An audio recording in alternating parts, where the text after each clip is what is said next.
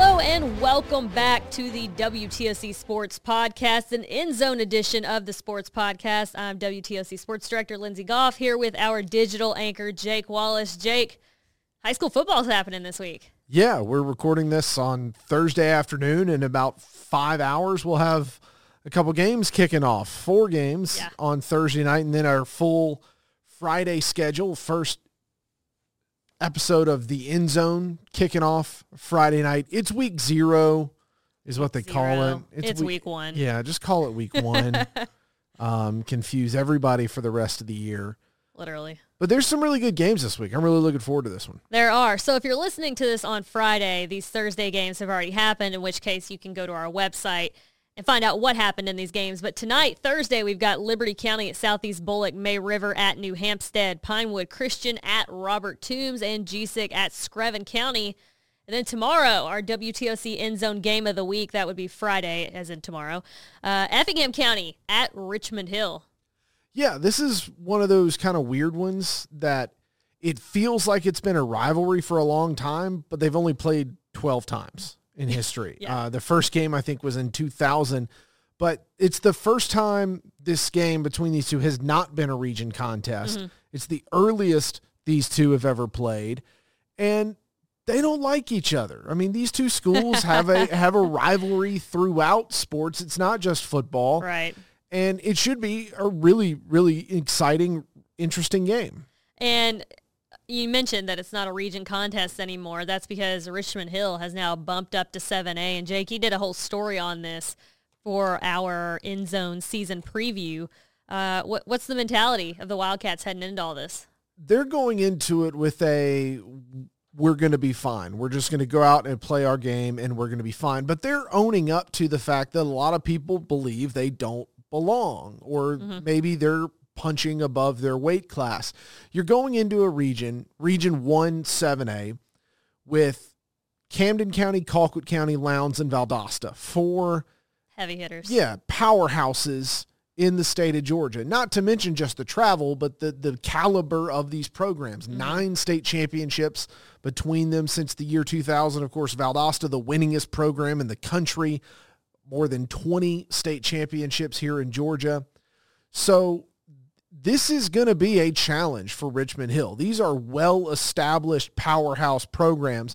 Richmond Hill's growth has really just been in the last 20 years. And so in terms of that, they're definitely the new kids on the block. They're going to have to go in and prove that they belong. Talking to head coach Matt Lizotte and some of the guys, they feel okay. Matt Lizotte said, we've been planning on this for years. We've known that this was coming, and so we've been building and trying to steer our program into what 7A football looks like. But they're probably not going to know until you really get on the field with a Camden and a Colquitt and a Lowndes and Valdosta. But this is a good Effingham County team. John Ford entering his second year. A really highly well-respected coach in the state of Georgia. And this Effingham County team has some players, a defense that returns 5 starters from a pretty stout, kind of underrated defense last year, only allowed 14 points a game in region contest, and they get senior Keon Wallace back. He's the big home run hitter for them offensively. Will play some defensive back as well. Missed a lot of the time last year, but he's going to be a big addition coming into this Rebel program. Richmond Hill had 2 back-to-back 9-win seasons until last year. They went 4-6. So certainly some building to do on the hill. They say they're going to build the hill. And Effingham County had 6 last year, 6 wins. Yeah, John Ford has done a really good job with this program. You could tell last year, about mid-season, you could really see Effingham County kind of start to believe and see the results of what Ford had brought to them. This Richmond Hill team is young. That's coming straight from the mouth of head coach Matt Lizotte. But they do have some guys. Senior quarterback Ty Goldrick is back for his second year, threw for over 1,500 yards last year. Rayvon Grant, senior wide receiver, led the Wildcats, 46 catches, nearly 800 yards and 5 touchdowns in 2021. He's going to be kind of the guy that is going to have to help make this offense go, especially on third down situations. This is going to be a really interesting test because I think these are two teams with a lot to prove in 2021. I think that was part of the reason that we went to them for our game of the week this week. Right, and here's what they had to say heading into that matchup when I stopped by practice on Wednesday afternoon. That's the exciting part about this this time of year is you're really figuring out who your team is, and especially us because we're so young and we have so much youth on our team. We're still figuring out who we are and what our identity is going to be for the 2022 season. But I will say this: we are a very tough team, and our kids are engaged. They understand what we're trying to do, and we're just going to get better at doing it over these next few weeks. Any extra excitement because you're starting off with Effingham County? Well, it's a region opponent, and when Coach Ford and I, we got together and we're like, hey, we're not in a region anymore. We still need to have a game on the schedule. I think it's great for the area. I think it's an exciting brand of football that he brings to the table. It's a high quality opponent, and it's something that we've really been looking forward to. But when you get off the schedule and him having the importance and saying, hey, we want to keep this thing going. We want to keep this thing with Richmond Hill going. Our kids always play hard. It doesn't matter what the score is to the end of the fourth quarter. They're always playing hard, so it's going to be an exciting night of football. What do you hope to see from your guys Friday night? I want them to see it execute a little bit better than we did last week. I want to control our emotions a little bit better than we did last week. I want to be engaged a little bit more than we were last week. Scrimmages, you go and you have a scrimmage game and you try to clean up a lot in 1 week. Because they start counting now, and I think our coaches have done a great job coming up with a plan for our players. But more importantly, I think our guys have really taken into where we were deficient and working on those things to improve this weekend. It's just an exciting group to be around. I think they're excited because, you get on the bus, you get your uniform on, you've got that playlist going on your phone, and you're psyched up and ready to roll, and then all of a sudden the lightning hits and the other school says we can't get our field ruined, and I understand it. It is what it is. It's part of the process, and so I think they're just antsy. I think they're ready to go, and I just want to go see them compete and play as hard as they can and make those second and third extra effort plays, and execution will be what it is in game one with no spring scrimmage got rained out, fall scrimmage got rained out, so if you make a mistake, make it going 100 miles an hour, and we'll see what happens when the dust settles. How have you seen them kind of take a step forward in year two under your system and everything? I think taking a step in kind of tenacity and mental toughness and leadership from within the team and kind of a player-led leadership, and those are some of the things we've preached, and they've done an awesome job with those. Starting out against Richmond Hill, a team that they're very familiar with, does that add a little extra juice to the preparation? Yeah, and we're familiar with them because they're a former region opponent, and middle schools, they play each other. But at the end of the day, I think Coach Lazat's done an unbelievable job with that program. And the reason I wanted to schedule them is because they're a great team. They're well coached. They're not going to give you anything free on either side of the ball. They're not going to beat themselves. And so to play them and to have success against them, you're going to have to take it. And so it's going to force our kids to execute and force our kids to play really, really hard. And whatever happens on Friday night will be better for coming out of it on Saturday morning. Jake, another matchup we've got on Friday night, Wayne County at Bradwell, a new era for the Jackets. Yeah, Jabo Shaw, the new head coach in Wayne County, making his debut with the Yellow Jackets as they take on Bradwell Institute. And Jabo Shaw, if it's a name you're familiar with, he was the former Georgia Southern quarterback, transferred from Georgia Tech, came in when Jeff Monken was hired in Statesboro, led the Eagles to a pair of FCS semifinals in his 2 seasons, 2010, 2011, totaled 45 touchdowns for the Eagles. And then, no, not at all. It was a tremendous quarterback. That was actually when I was in school at Georgia Southern. I remember watching Jabo. Jake, that's my quarterback. They went up to Wofford in the quarterfinals, and my girlfriend, now wife at the time, went up there with a whole bunch of people. Georgia Southern people took over Wofford as the Eagles knocked off the Terriers in a really exciting game. Jabo was the quarterback. Anyway, but he's taken over Wayne County after 3 really successful years in Rabun County, 35-5 in 3 years with the Wildcats. They went undefeated in region play all 3 of those years, 2 state quarterfinals appearances and a semifinal appearance. Now, of course, that was with a guy named Gunnar Stockton at quarterback, a highly rated recruit now at the University of Georgia. And so going to be interesting to see what Jabo can do in Wayne County, a team coming off an 0-9 season, their first winless season in almost 100 years. Yep.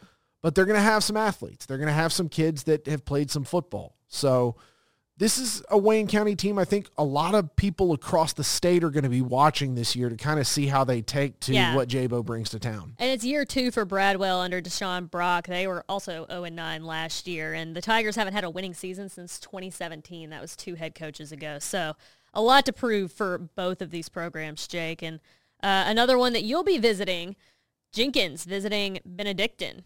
Over at Memorial Stadium, a public-private matchup. We've got a couple of those on the docket this week, but this is the big highlight one. Good old Savannah game. Yeah, and one of the reasons, of course, is how is Benedictine going to run off after a Class 4A state title last year, their third under head coach Danny Britt. They're going to enter this season number 1 in most of the polls in Class 4A, loaded with talent. Holden Garner is gone. There's star quarterback last year, now on the Plains, but here comes a guy. They've got a nice replacement. Here comes Luke Cromenhoek, a Florida State commit, making his first career start at quarterback. Incredible. That's how impressive he's been. and we've seen Luke play. He got in a number of times. And he's an athlete. He played all over the field. Yeah, absolutely. So not shocked that he's been recruited and getting recruited. It's just you don't ever see a Power 5 guy make his first career start, and he's already made that commitment. Yeah. It's wild. He's got a bunch of athletes. They always do at Benedictine, including Zaquan Bryan, who nearly 1,400 receiving yards last year, 15 touchdowns, led the team in both of those categories. He seems like he's set for an absolute monster year that could start Friday night. When I went out there for preseason stuff, you could tell that they feel confident in this team, and it is still a veteran group just because they have so many guys. It's very much next man up, but it'll be interesting. They lost 7 guys to collegiate programs. That says something. When you have 7 Division I players running around out on the field on Friday nights, and now you don't have that. It'll be interesting to see what they do, and this is year 2 for Jenkins under Tony Welch.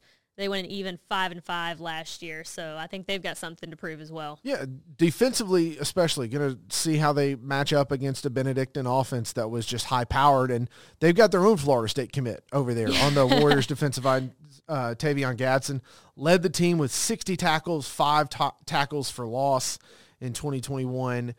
Jenkins, their goal in this one is going to be to keep that Benedictine offense at bay. Keep them from making the huge plays consistently. See if you can limit them, make them go on big drives, and see if you can make Cromenhoek and this offense make some mistakes.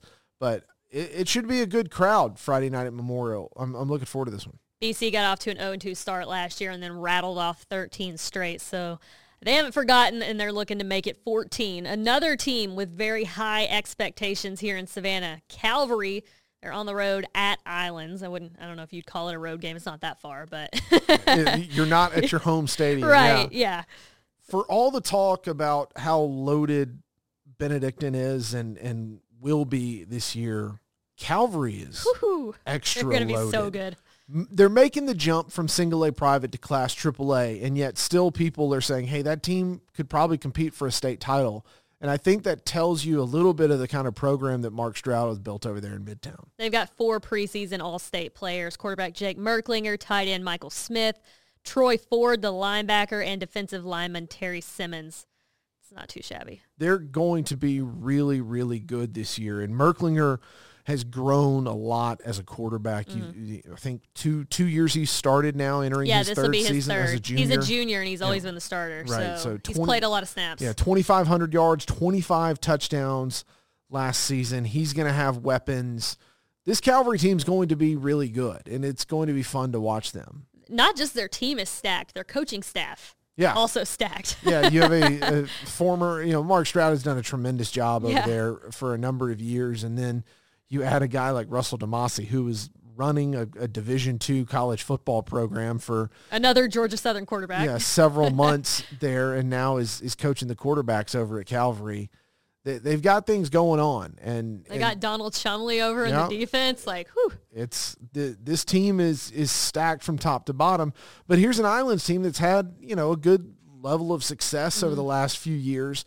They've lost some talent over the years. I know they're not expected to be. They're going to be pushing for a playoff spot this year. But a good way to start the year would be compete, show what you can do against a loaded Calvary team, see if you can knock them off. I'm calling this one the DeMasi Bowl because Russell DeMasi is now on staff at Calvary, like you mentioned. His dad, Carl, is the AD over at Island, so that is the DeMasi Bowl. And heading over across the bridge into the Low Country, we've got Cane Bay visiting Buford, another one of our really good teams from last year. Buford off a state finals appearance, still trying to win that first state title in a couple decades, but were really one of the great stories last year. I think a lot of people didn't really know exactly what to expect out of Buford. And then I was there when they beat Benedictine. Yeah, they knocked BC off. You talked about that 0-2 start for the Cadets. One of those losses was to Buford. And then they go on a run. They lose to May River in what was a really good game. They finish second in the region, and then they just kind of make a run through the playoffs, knock off some big-time Palmetto State powers, and find themselves in the state title game for the first time in a number of years. Fall in that game wasn't particularly close. I think Buford will tell you they could have played a lot better in that one, but played a very, very good team. And now, talked to head coach Bryce Librand earlier this year, and the question is, how do you sustain it? How do you build on it and make people realize that this was not just a one-year thing? This is a sustained program where success is going to be expected year after year. Yeah, they went 12-3 last season. I was at that state championship game, and, I mean, you could tell it hurt to lose that game. They wanted it bad, and I don't think they've let go of that feeling. I think they're kind of hanging on to that, and you remember stuff like that. You remember that when you take the field, and so it'll be interesting to see how Buford rebounds and respawns this season, but I'm excited to see them play. They've got some holes to fill. You know, you mentioned you lose to graduation, senior quarterback Tyler Haley, senior running back Amari Morris, senior wide receiver Zyron Odom. Those were three big pieces of that state title run. Now Buford going to have to build it back up. And this is a Cane Bay team in 5A in South Carolina. They're a really good program as well. Buford testing themselves early by design. So we'll get a good look to kind of gauge where Buford is and where some of these guys that are stepping into new roles, how they'll handle it. Jake, I'm excited for Friday night. I don't know about you. I am too. Even though I think it's going to be rainy, but well, we can't control that, unfortunately. There's always 1 or 2 weeks that'll be. Let's get it out of the way. Yeah. But yeah, you just go up and down the schedule of the games that we're going to have Friday night. And, you know, I'm looking forward to Hilton Head Christian and Savannah Christian. That game, I have a ton of interest in that game. The Eagles, winners of 25 straight, 2 consecutive state titles, now going to kind of take a step up in competition against a Savannah Christian team that's always well coached, that always has some athletes on the field. You know, Savannah High breaking in Blue Jacket Stadium over on their campus. Glen Academy, beautiful stadium, by the way. Glen Academy's going to Statesboro. There's a ton of really fun, interesting games that I'm looking forward to for Friday night. Plus, it's the first week of the season. It's always exciting. Hope springs eternal for everybody. Everybody's playing for that state title week 1. We'll have a group of 5 people out shooting on Friday night. So if you see us, say hello. It'll be Jake, I, and Shay Schrader, along with a couple of photojournalists. So we'll be out live during the news at 6. So make sure you tune in for that. And then, of course, all your coverage during the End Zone on WTOC. That starts at 11:20 on Friday nights with Jake and I. Make sure you're tuned in and follow along on air, online, on social media, all that good stuff. Jake, you got anything else? We'll see you on Friday night. All right, we'll see you. Thanks for listening. Make sure you download and subscribe, and we'll talk to you next week.